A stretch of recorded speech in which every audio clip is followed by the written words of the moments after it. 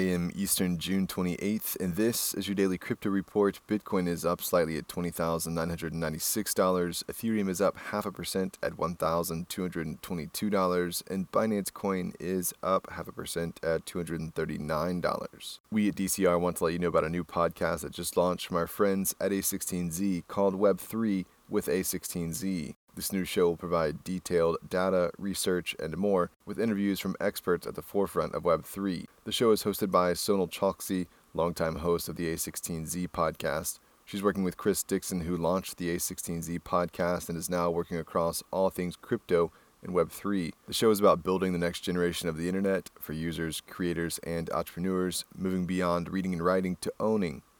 Listen to Web3 with A16Z on Apple, Spotify, or wherever else you podcast. Well, the Harmony attacker who exploited the Horizon Bridge for $100 million started moving the funds through the Tornado Cash last night. Harmony said they're collaborating with blockchain analysts and the FBI to catch the culprit. So far, $44 million are on the move. Well, 2 men have been arrested in Virginia and have been accused of planning to steal tens of millions of dollars in Bitcoin from a New York home. The accused allegedly planned to break into the home in the middle of the night and force its residents to provide the code to a private key. At this point, it's unclear how the two suspects identified these targets or were themselves caught.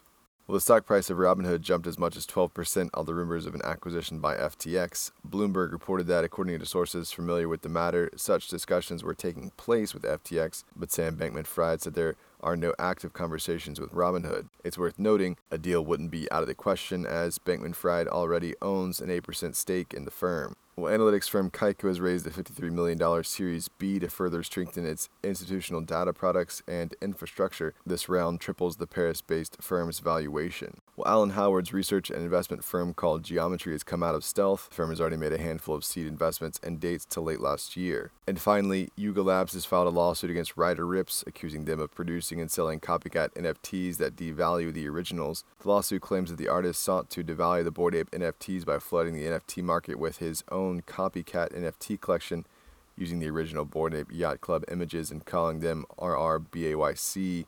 Yuga Labs seeks a judgment restraining Ripps and associates from engaging in further interference with its prospective economic relations, as well as damages and attorney's fees. It's the latest in a saga between Ripps and Yuga that includes Ripps claiming that the Bored Ape founders have Nazi ties. Well, that's all for us today. Visit us at dailycryptoreport.io for sources and links, and listen to us everywhere else you podcast under Daily Crypto Report.